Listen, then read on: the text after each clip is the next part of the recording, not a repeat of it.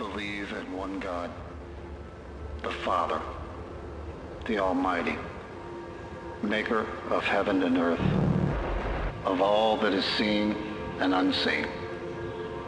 We believe in one Lord, Jesus Christ, the only Son of God, eternally begotten of the Father, God from God, light from light, true God from true God, begotten, not made, of one being with the Father. For us and for our salvation, he came down from heaven. By the power of the Holy Spirit, he was born of the Virgin Mary and became man. For our sake, he was crucified under Pontius Pilate. He suffered, died, and was buried.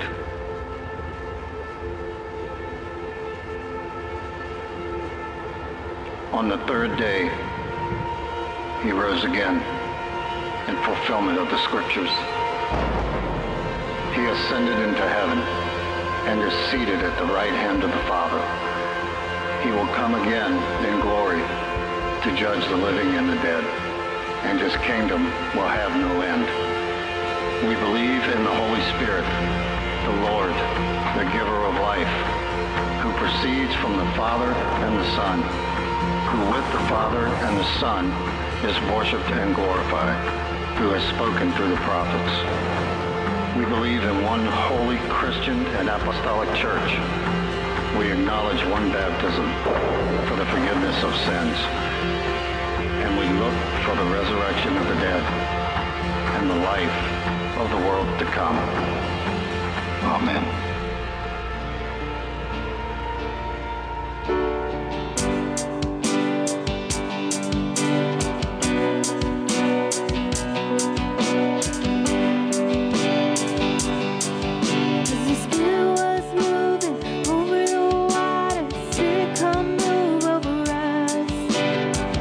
Come rest on us as the Spirit was moving.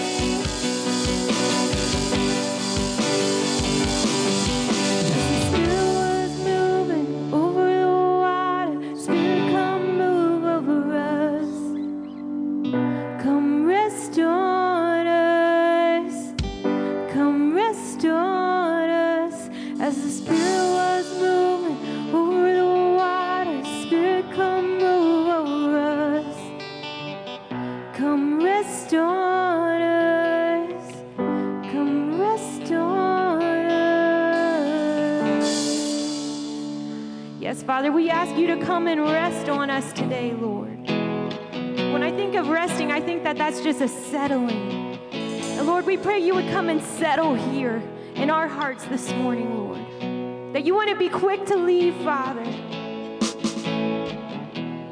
Just come, Lord, and rest on us.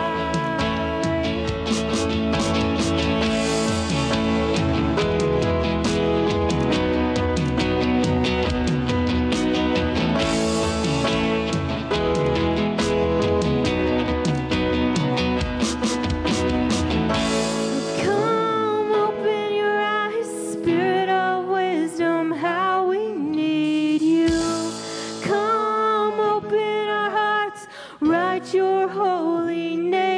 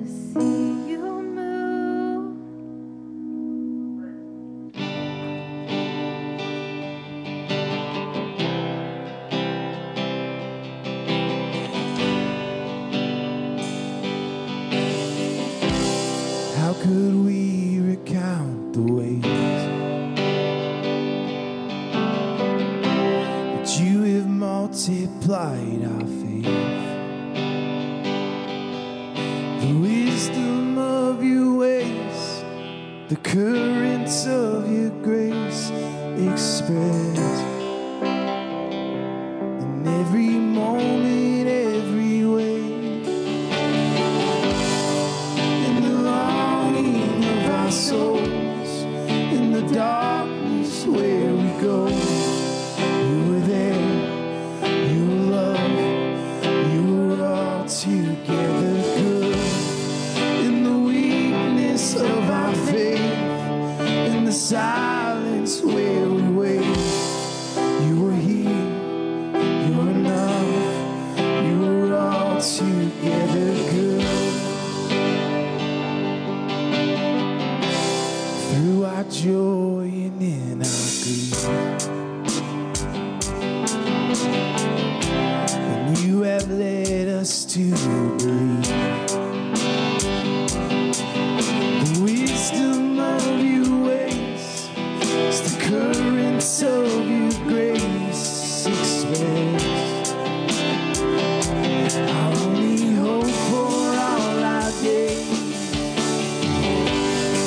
in the longing of our souls, in the darkness where we go. You were there, you were love, you were all together good. In the weakness of our faith, in the silence where we wait, you were here, you're enough, you were all together good. You were all together good.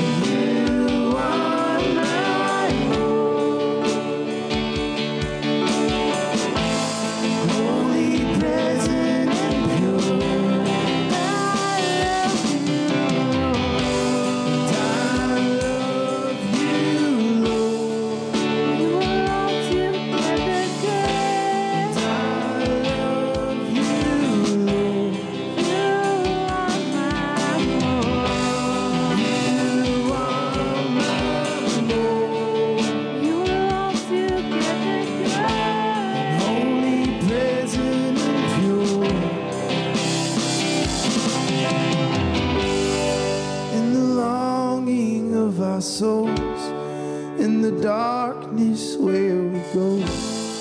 You were there, you were love, you were all together good. In the weakness of our faith, in the silence where we wait, you were here, you're enough, you were all together good.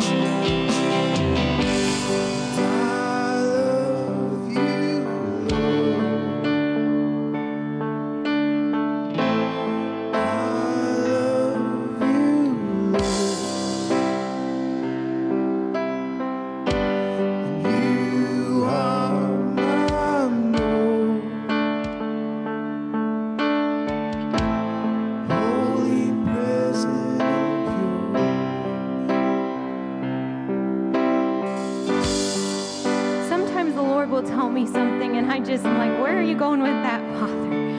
Because it sounds silly, but I heard him say so clearly that it's time to stop cheating on your diet. If you want results, you have to put in the work. And I just want you to think, if you've been married or you've seen a marriage, you know the most important person in that person's life physically is their spouse. And they couldn't go around being with someone else in that relationship. Stay strong. And I hear him say, it's time to come back to your first love.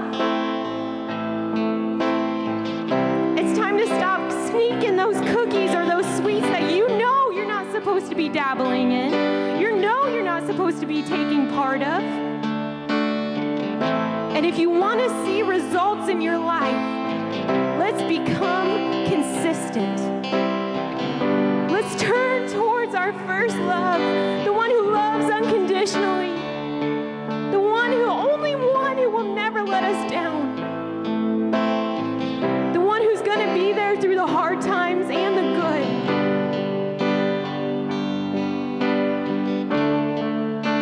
I know in my life I want results, so let's live a life worthy of the results that we crave. I love you, Lord.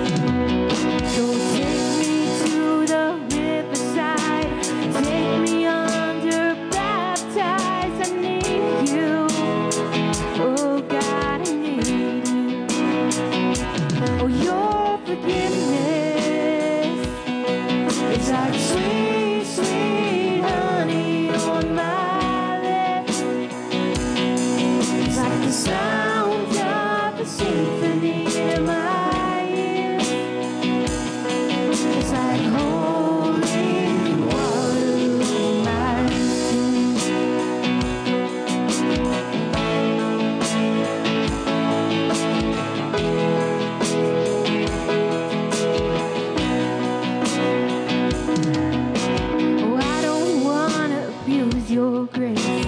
God, I need it every day.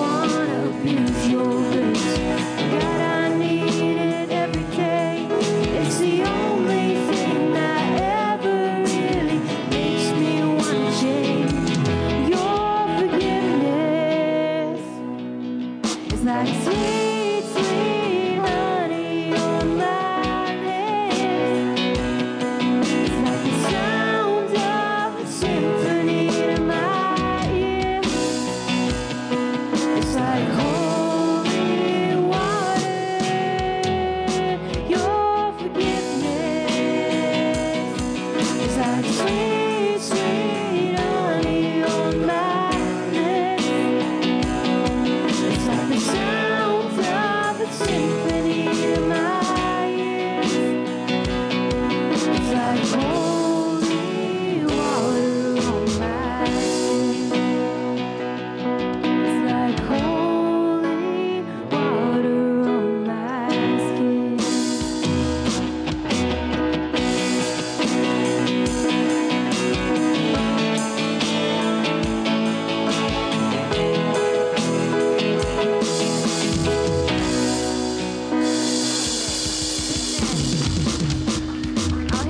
His forgiveness is so sweet. Amen. Amen. Well, we're so glad to have you here with us this morning. If you could, just go around and greet some of your family of faith this morning.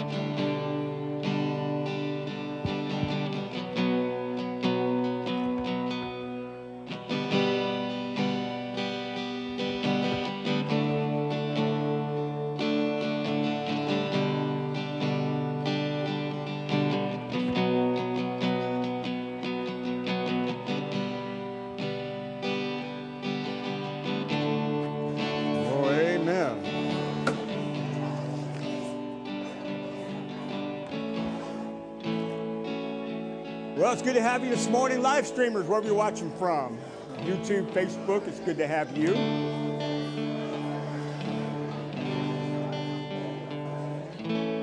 It's like corralling a herd of cattle or something.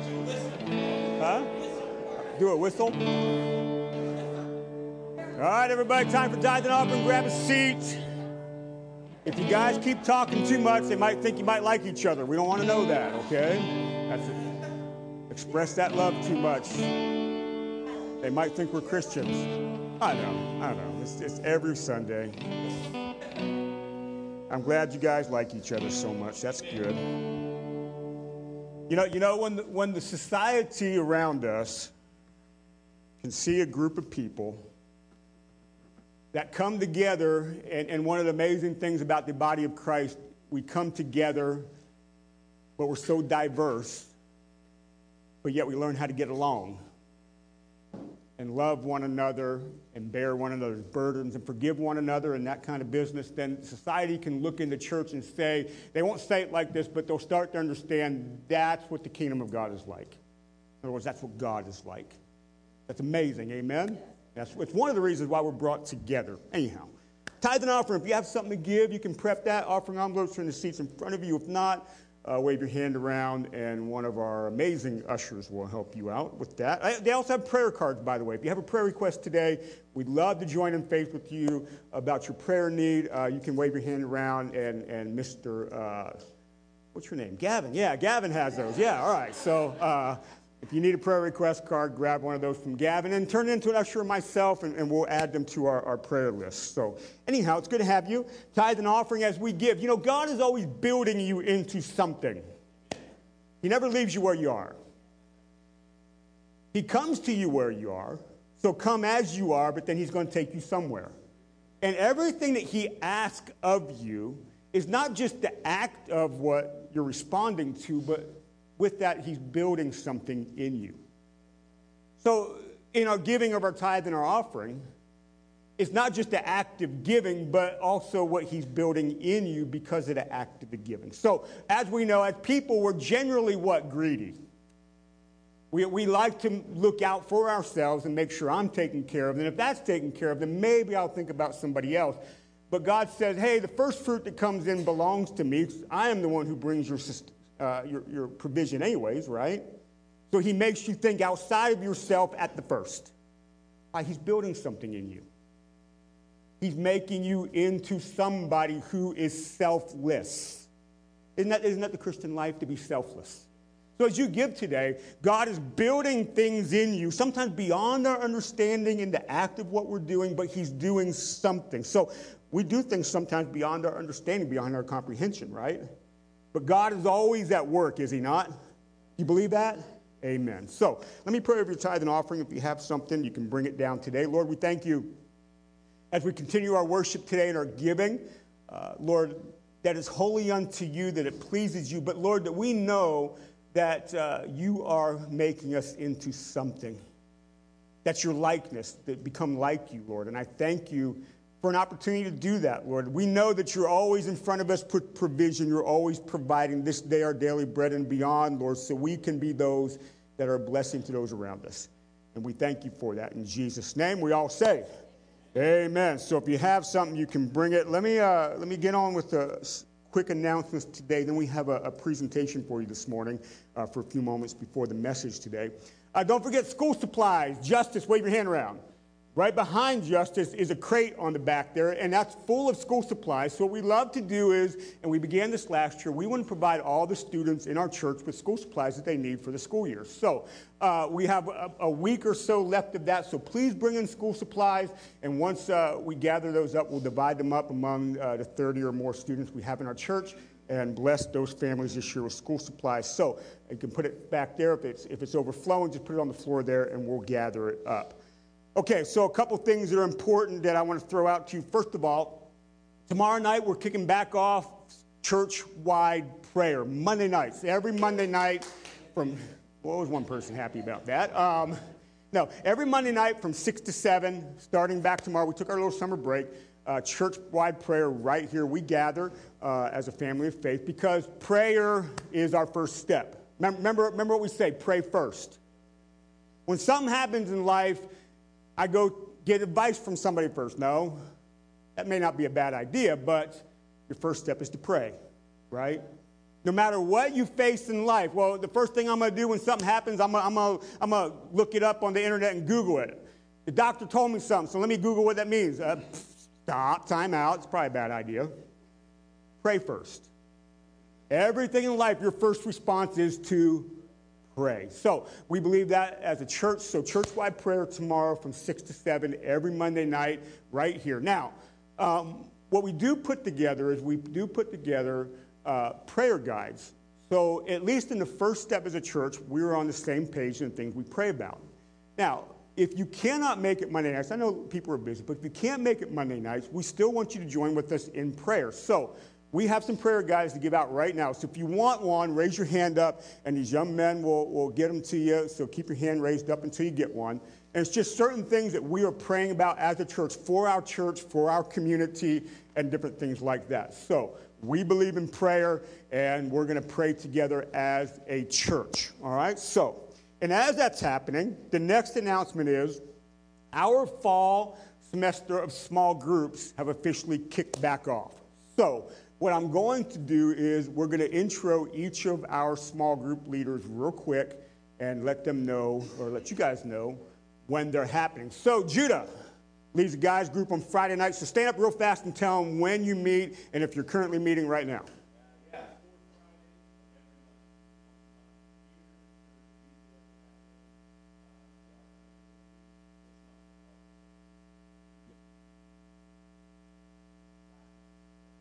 So fourth Friday, what time? 7 p.m. right here at the church. Okay, Christine. Christine, when's your group meet? And you begin the 14th, right? So the second Monday, 11 a.m. right here on the 14th. Samara and Tori, well, one of you guys stand up.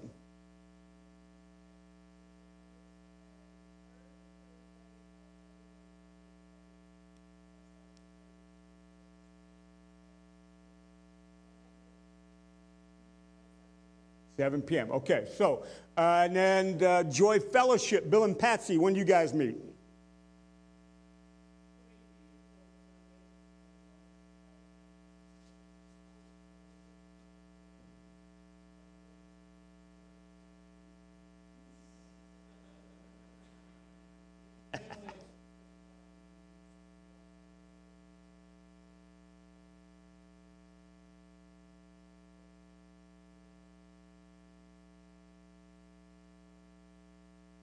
Right.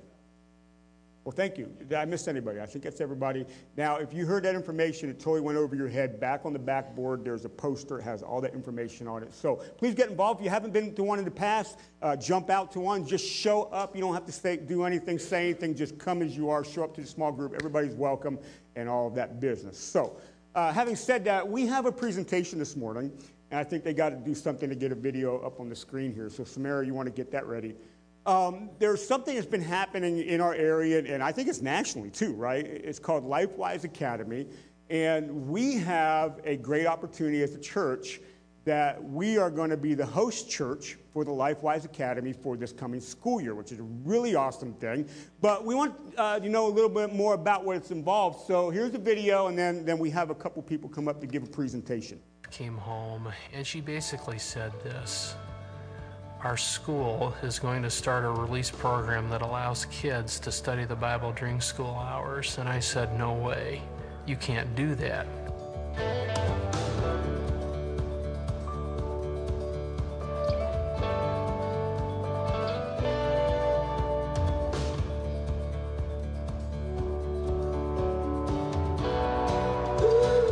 I always thought as the public school system as kind of my mission field. However, I couldn't actually spell out the gospel message to them. Kids can study the Bible during school hours. It has to meet 3 criteria. 1, it has to be voluntary. 2, the cost has to be paid for with private dollars. 3rd, it has to be off school property. You meet those 3 criteria, any child has the opportunity to study the Bible. Just got really excited to think about all the students who could actually hear the gospel story as they're released from the public school setting into a facility like this. It's a joy to them to learn the Bible. It helps them to take it to the community, to the school, to their families.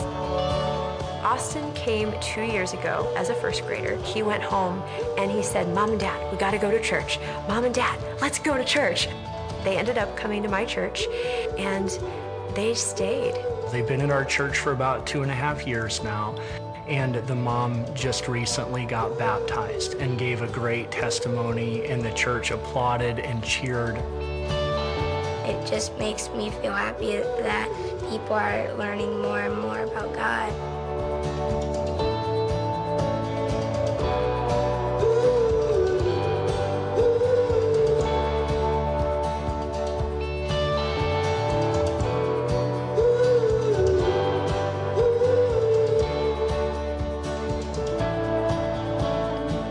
These guys are asking questions. They're really thinking deep about some of the stuff that's going on in the world today. I don't go to church, so this is kind of my church. When I was younger, I didn't really have a thought of God and who he was, so now I have a deeper love for him. It is so rewarding. the time that you can put in, the money that you're willing to donate to something like this, you're changing lives. You're changing hearts.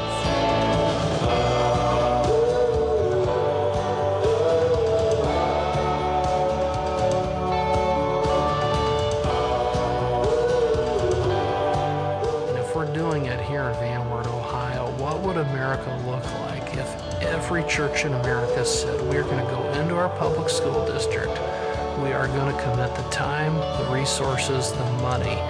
What would this nation look like if we all got together and said we're going to do this?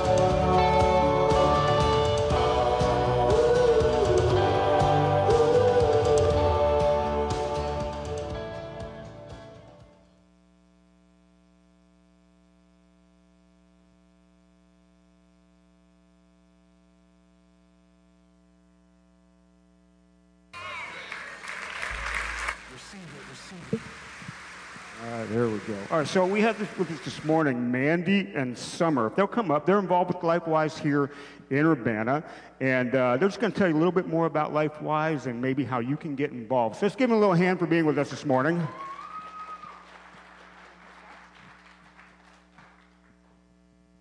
Hi, I'm Summer, and I'm a board member for LifeWise Academy here in Urbana, and this is Mandy. And she's our director here for the program in Urbana. So first of all, thank you so much for having us this morning so that we can come and speak to you and let you know what we're doing. We're excited about this program. Also, thank you so much for your generosity. We cannot do this without a partnership with our local church, without support from the community, without funds. As you saw, it's privately funded. So thank you so much for your generosity. Your building rescued us right in the nick of time, so we so much appreciate that.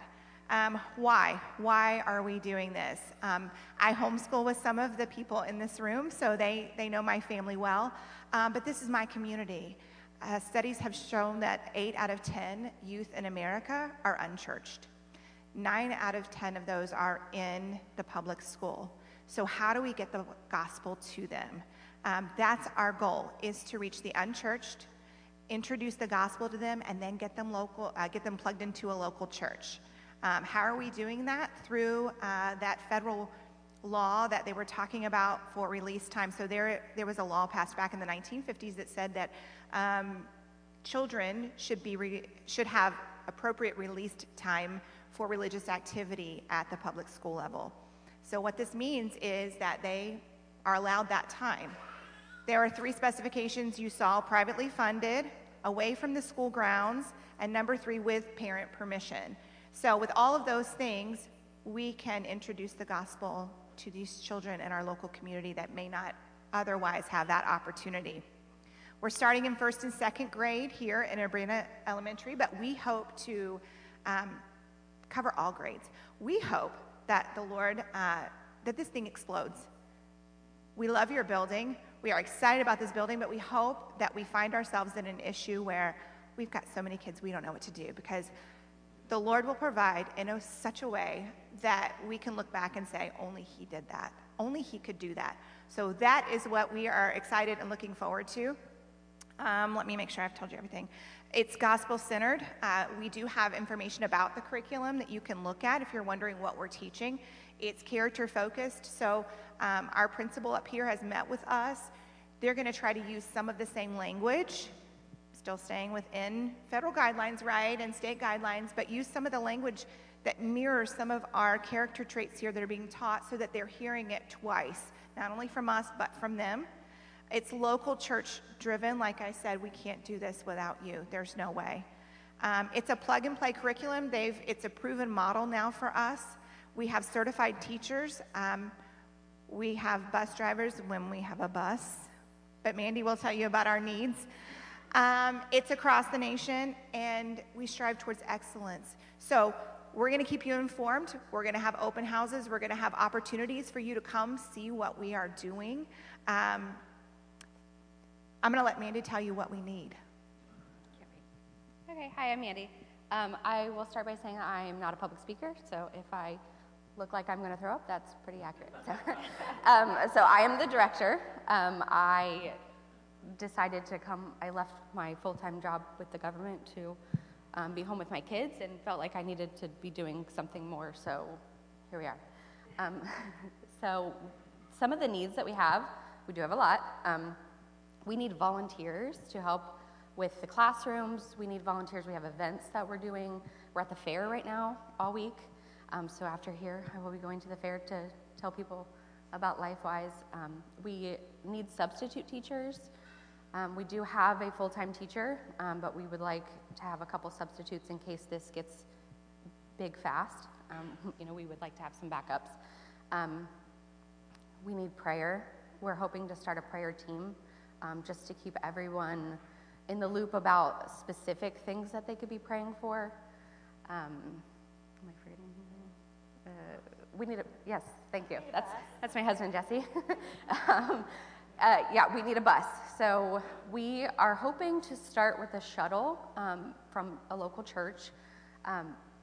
It only holds maybe 15 kids at a time. So if we get, big, we will need a full-size bus. We want to paint it bright red and just drive through town with the bus just to get a lot of kids. So with that, we also need bus drivers. So if you know, they can also substitute for Urbana, if anybody knows bus drivers.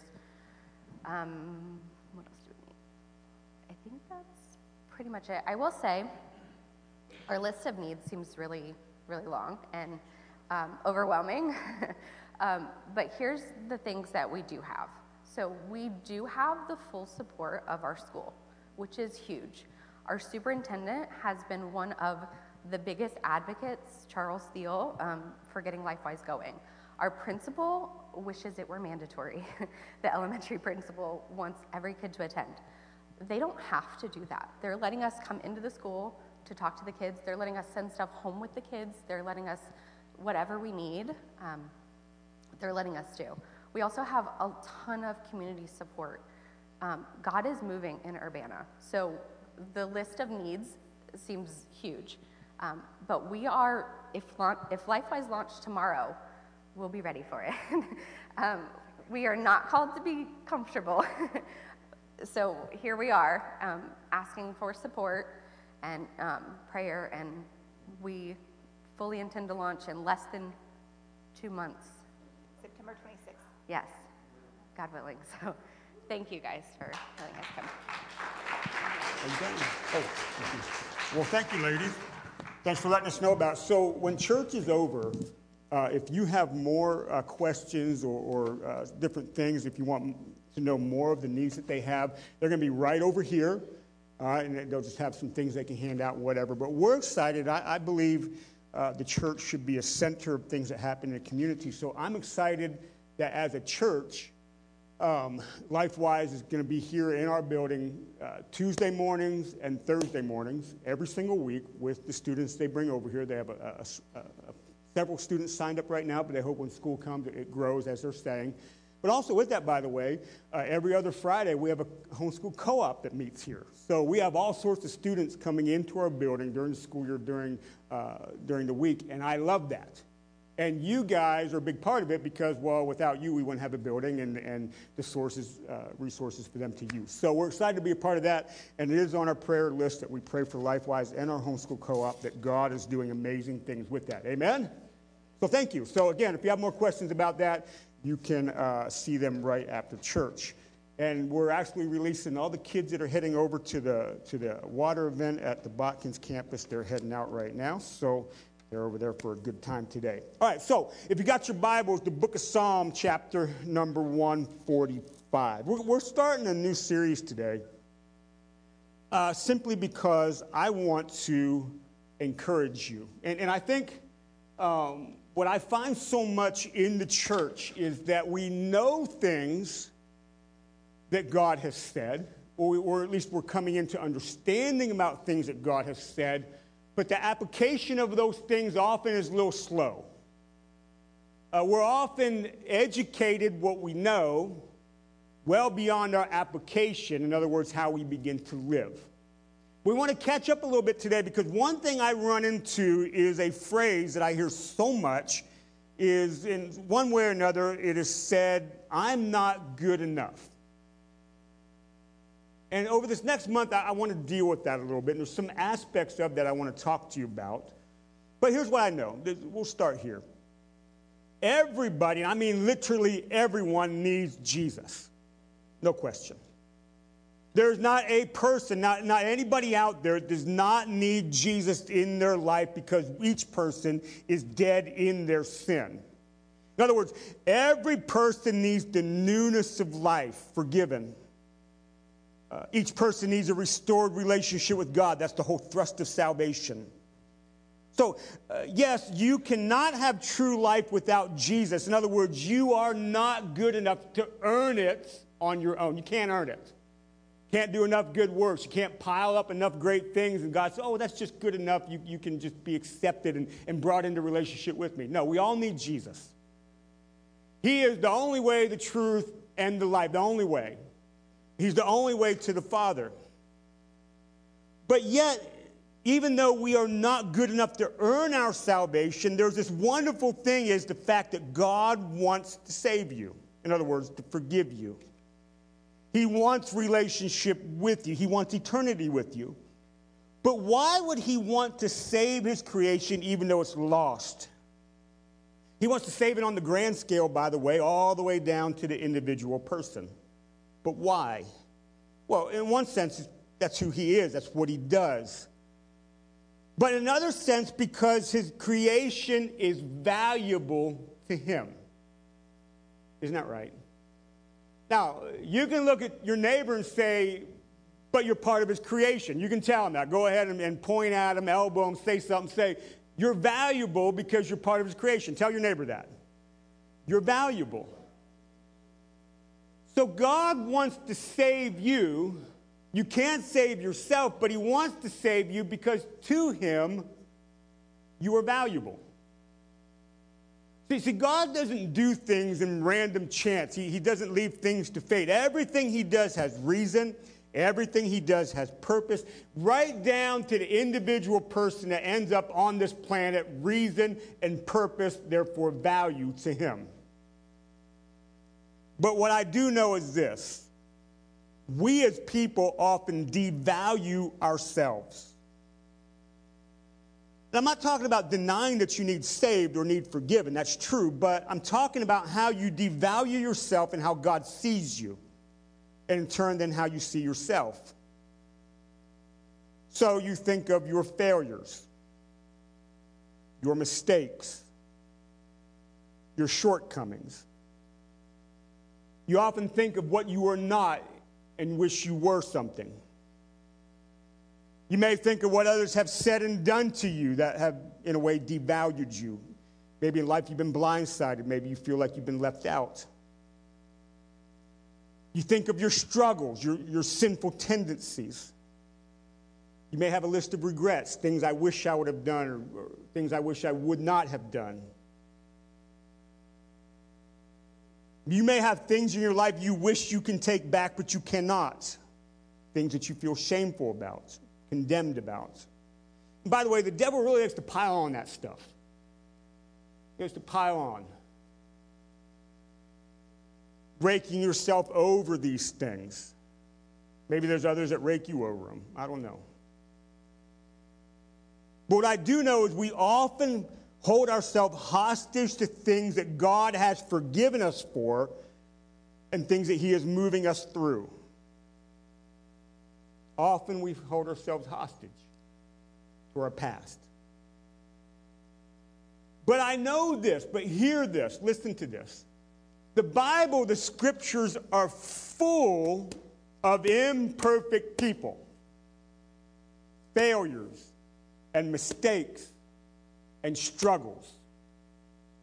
But yet these imperfect people that failed and had mistakes and were in the midst of struggle still somehow, some way ended up being a people of God, the children of God, and used of God.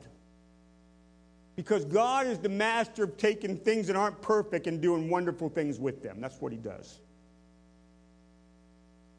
So here's what I want you to know. Throw the slide up. If you got that first slide for me. I want you to know that you are not defined by your failures, but by God and his grace. You are not defined by your failures, your struggles, but you are defined by God as his creation, and you're defined by his grace, which gives you all that you need.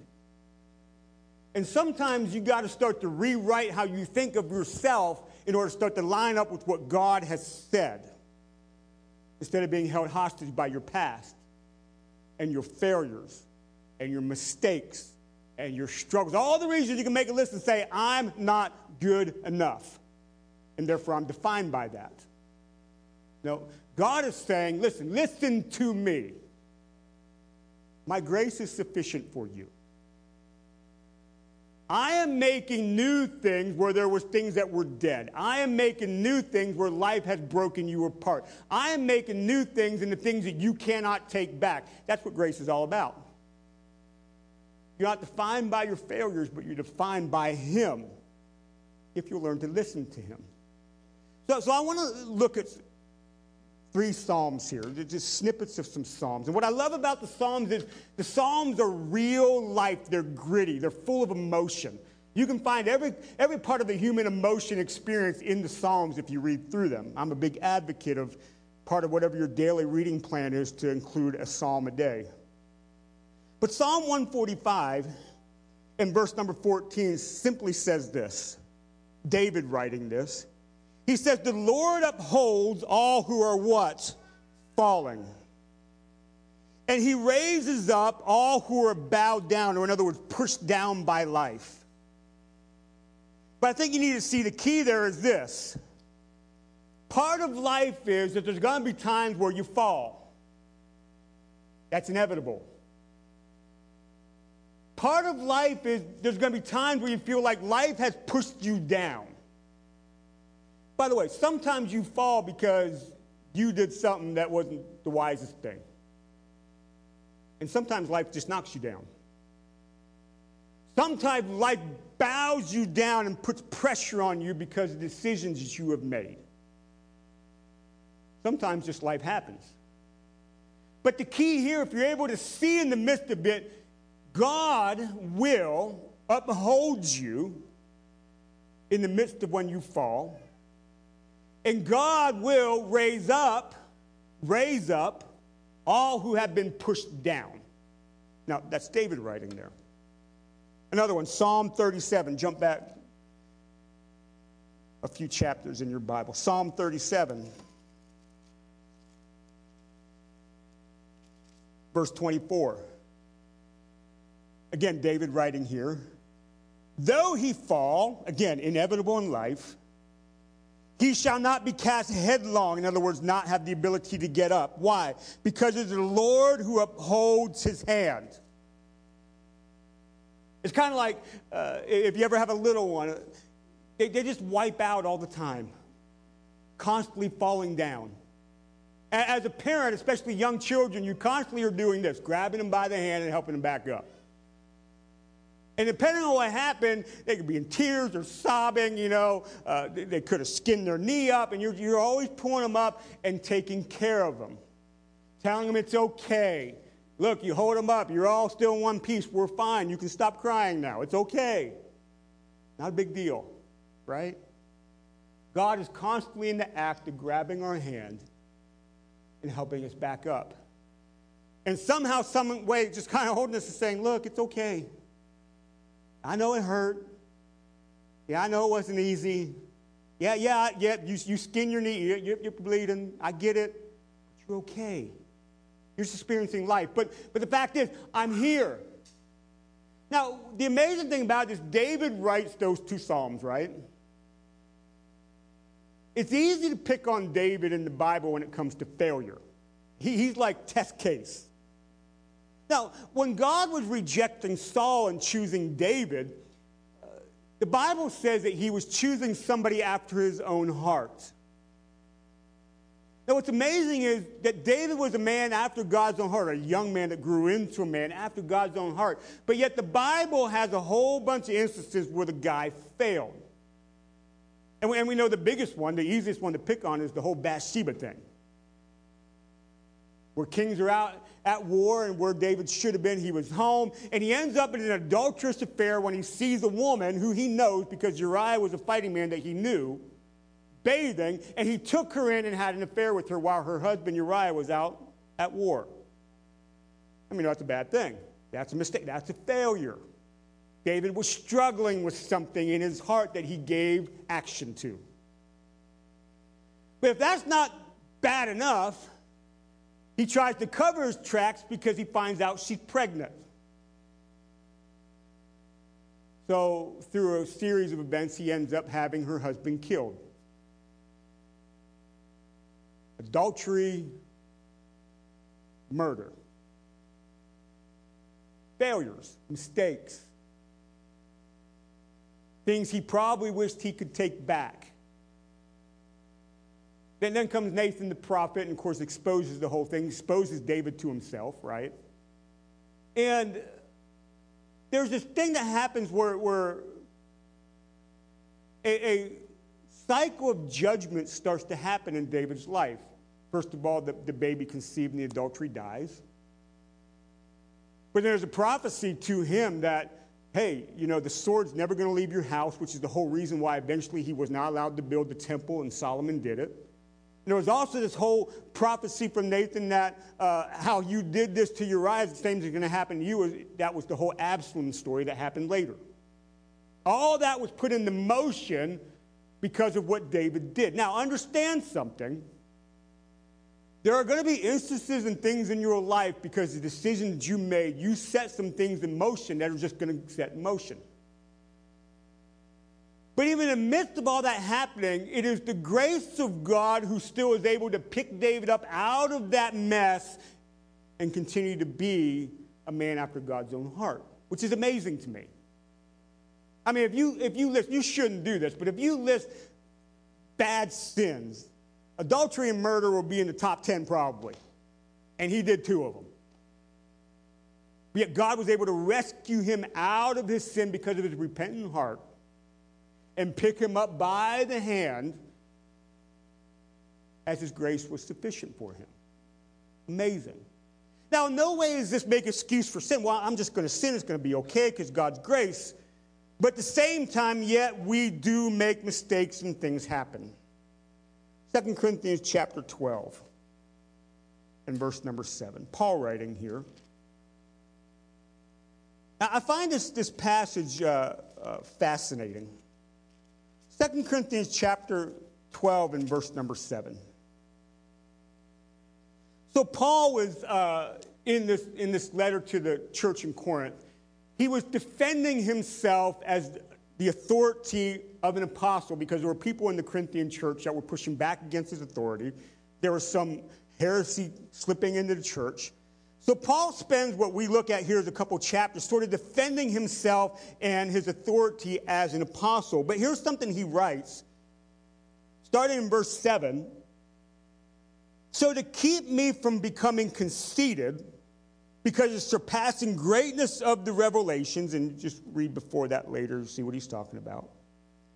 A thorn was given me in the flesh, a messenger of Satan to harass me, to keep me from becoming conceited. 3 times I pleaded with the Lord about this, it should leave me, but he said to me, my grace is sufficient for you, for my power is made perfect in weakness. And watch what Paul says here. This is amazing to me. Therefore, I will boast all the more gladly of my weaknesses, so that the power of Christ may rest on me. For the sake of Christ, then, I am content. Watch this. Content with weaknesses, insults, hardships, persecutions, and calamities. For when I am weak, then I am strong. Now, the thorn that Paul's talking about here, there's so much written out there about what it is. There's not a consensus of what this thorn is. It's not a failure, but it's something that is happening in his life as the enemy was afflicting him. But what I want you to see here is no matter what, an ongoing issue in life, a current struggle, a past failure, a past sin, understand something. God's grace is sufficient for you. because of these things in your life, grace is actually shown to you, received and lived in. It is shown in strength. Strength to go on, strength to overcome. So in one way, our weaknesses and our failures are an opportunity to highlight the grace of God. That's amazing to think about. You will discover him in all these ways that grace affords and gives us in the midst of your failures and your weaknesses. God shows up in the midst of that specific thing, and he comes in strength. For when I am weak, then I am strong. And it's almost like this tension in your life. You understand you're weak. You understand you can't do this by yourself. You understand you can't do this alone. You understand you've made mistakes. You get it.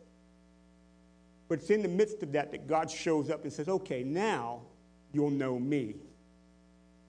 And you'll experience me in strength. And you're going to experience me in a way that I'm going to pick you up. I'm going to grab you by the hand and pick you back up and hold you up and say, it's okay.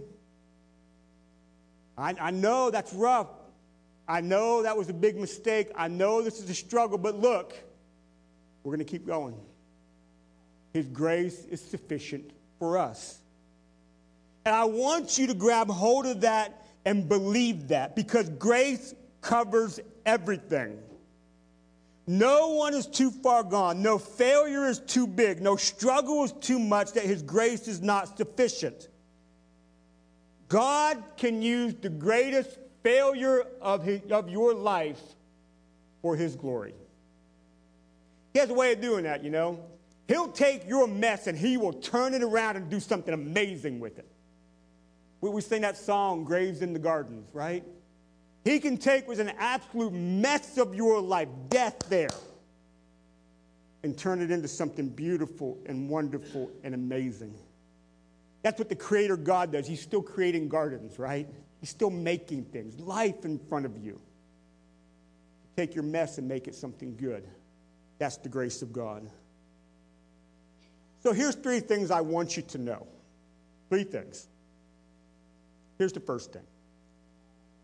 When it comes to your past, do not let your past and your failures hold your present and your future hostage. Do not allow your past and your mistakes and your struggles hold the present and the future hostage. No, God's grace is sufficient to bring you out of that into the newness of life today. See, the enemy wants to keep you bound up. Yeah, it's kind of like this.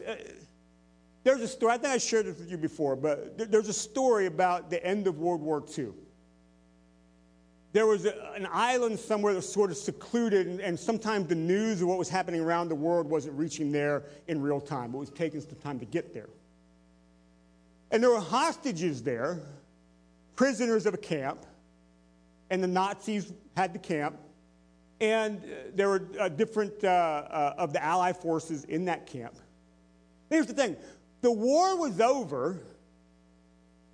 The Nazis had surrendered, but yet they were still running the camp. And all the prisoners of camp were actually set free. Not only were they set free, but actually because of the terms of surrender, they were actually in charge of the camp, but it was still being run by the Nazis, and they still were imprisoned. They were set free, but they still lived like prisoners. We often do that. It's like the prison door has been swung open, and we just kind of hang out in the jail cell. We allow our past and things that have happened to us and our failures to keep us in bondage, though Jesus had swung open the prison doors. And the moment the news of surrender reached that camp, the highest ranking officer of the American army that was there all of a sudden was in charge of the camp. He just didn't know it till the news got there. We often live that way. Don't allow your past to hold you hostage in the present. See, in other words, you've got to embrace the forgiveness of God in your life. There are times that you're going to have to come to peace with yourself because of things that have happened in the past. In a certain way, understand that you forgive yourself. If God has forgiven you, you can forgive yourself. In other words, it's the work of grace in your life. Come to peace with your past because God is doing a work in you. And by the way, part of that is you may have to learn how to forgive somebody too. Not just about yourself, but sometimes it's other people too. But don't allow your past to hold you hostage in the present and into your future. Embrace that we all make mistakes. That's fact, but you don't have to stay living in them. There may be ongoing repercussions of certain things, but God's grace is going to cause you to overcome. Don't live in them. Don't stay attached to them. Let Jesus set you free. There's a second thing I want you to know. Sort of a side note here. When it comes to God working your life currently, if you are currently struggling in life with anything, I want you to picture it this way. If this was the ocean right here and I'm standing on the shore, the beach, if you're out there and you feel like you're drowning, Jesus, God, is not standing on the shore just shouting directions to you. Hey, you need to do this. Hey, you need to do that. Hey, swim this way. Hey, keep going. He's not shouting at you from the distance. He's actually in the water with you. He's got a hold of you, keeping your head above the water. He's helping you tread water. He doesn't shout at you from a distance, but he gets right there with you. You have to know that and embrace that in your heart. Because I think sometimes because I'm in the water, we think God's absent. No, you're just in life. But God didn't shout at you from a distance when you're in the midst of the water. Well, can't he just make it go away? Not always, no. But he's out there with you. He's not going to leave you. You know, it sometimes feels like you're bobbing up and down. That happened to me one time. We were on a lake and our kayak overturned and I didn't have my life jacket on. Stupid. And I was literally bobbing up and down and I had a life jacket in one part of my arm and I'm trying to get a hold of it. And I understand you're going up and down. You're just like, this is crazy. I'm not sure if I'm going to make it. That's what you feel like. But Jesus is there with you. He hasn't left you. In the midst of that, his grace is sufficient for you. And he will see you through. So I want you to know that. Don't ever feel like you're alone. God's got you. And many times, even in my life, when I've experienced things that were hard and I was struggling or I made a mistake, and I felt like God would want nothing to do with me because of what I did, that's the total opposite of what he does. God does not turn his back on you, but he grabs a hold of you. God's not angry at you. He's not this angry old man in heaven waiting for you to mess up so he can throw lightning bolts at you. That's not God. If you will learn to cry out to him, he's just right there. He's going to see you through. So having said that, here's the third thing I want you to know. Today, right now, it is safe to hope again. Today, right now, it's safe to dream again. Today, right now, it's safe to plan again. It's safe to ask the question, what now, God? In other words, what about my future? It's safe to be present in life again. Some of you understand what I mean by that. Why? Because, throw the second slide up there, Christian. Because in him, because his grace is sufficient, you have a future because of the grace of God. Your past does not take away your future because God's grace is sufficient. And I'm not talking just about eternity. We know that. We believe that. But the here and now, God has a future for you that is full of life. No matter what the past was like, no matter what your struggle at the moment is.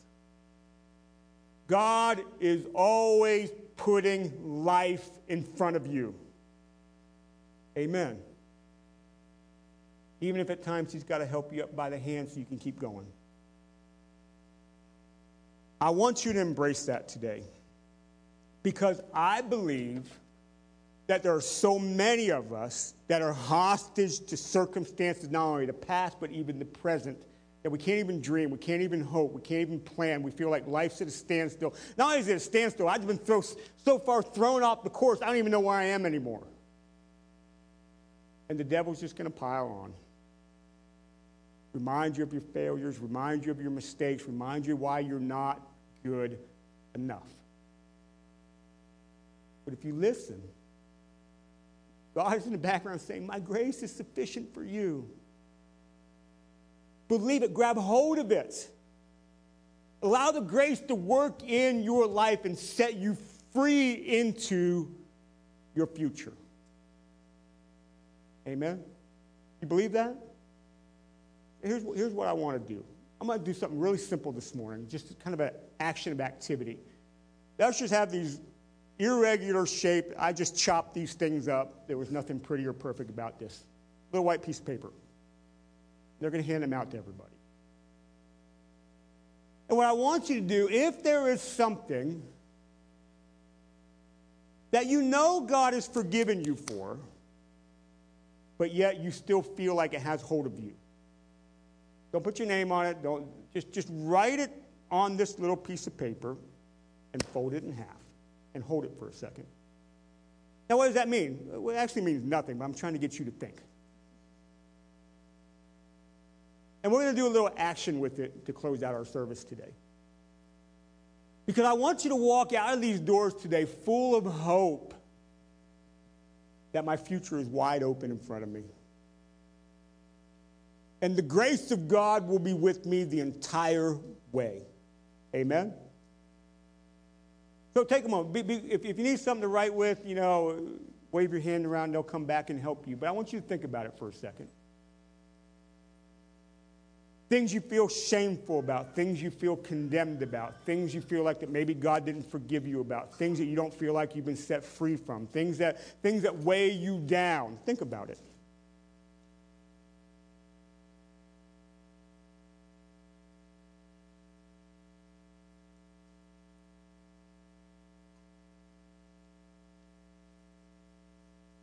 Give you a moment. If you're at home, you can do this at home. Chamberlain, if you come up and play for me for a second, please.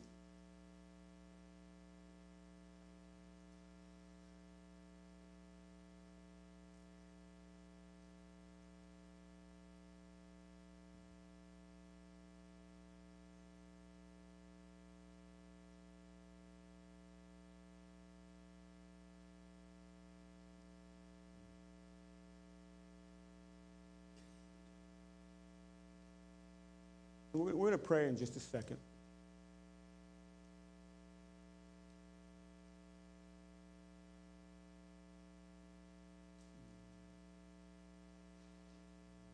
Your life is imagine it's like a big whiteboard. And your past can be like it's just things written all over it and just full of clutter and full of junk.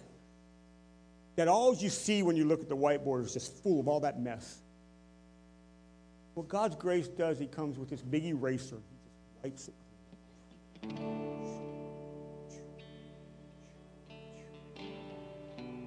Brand new whiteboard. Then framed by the Word of God and the things God has said,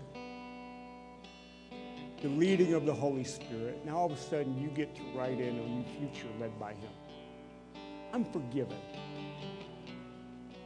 I've been set free.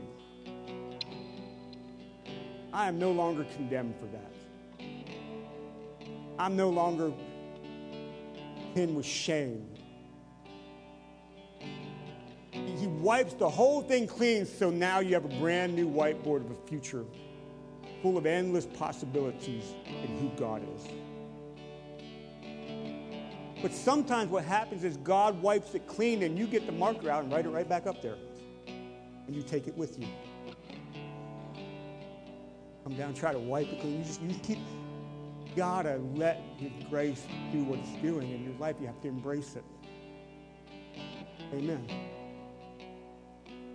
What I'm going to have you do in just a second is, I'm not going to look at this. Whatever's on here, in just a moment, I'm going to have you come and lay it at the cross. Symbolically saying, this is my past. It's no longer on my whiteboard. God dealt with it. So I don't have to carry this around anymore. I've been set free. Amen? Because then we find renewed hope. The whole abundant life Jesus talked about was setting free from sin, the abundance of life. But there's a whole domino effect of our future because of it. It's been said that Jesus gives us a new way to be human, but you can't be that way until your past is left behind. Amen? So I'm going to pray, and I want you to prayerfully think about this while I pray. As a matter of fact, you can stand up this morning. When I'm done praying, Chamberlain's going to do a little something up here. I'm going to give you just a moment to prayerfully come down and lay things down at the cross. But before you walk away from this, in your heart, acknowledge, Lord, I have been set free. I'm leaving this here. It has no place in my life anymore, devil. My future is wide open. Amen. Lord, we thank you for the sufficiency of your grace. That where we have been weak, where we have struggled, where we have failed, you are strong. And you pick us up by the hand. And we're going to keep living this life, but live it in you. In the life that you give. Lord, we're no longer going to bring back our own past. We give it to you and walk in the freedom of our future. Lord, I thank you for that. For your love, your grace, for new life. I thank you for that. That you didn't leave us in our mess, but you come to save us and set us free. Thank you for that. I pray, Lord, for freedom for everybody here. Freedom, absolute freedom in you. In Jesus' name. In Jesus' name. In Jesus' name, for your glory. In Jesus' name. Amen. So if you have something to bring this morning, go ahead and do so, and we'll close out service with that.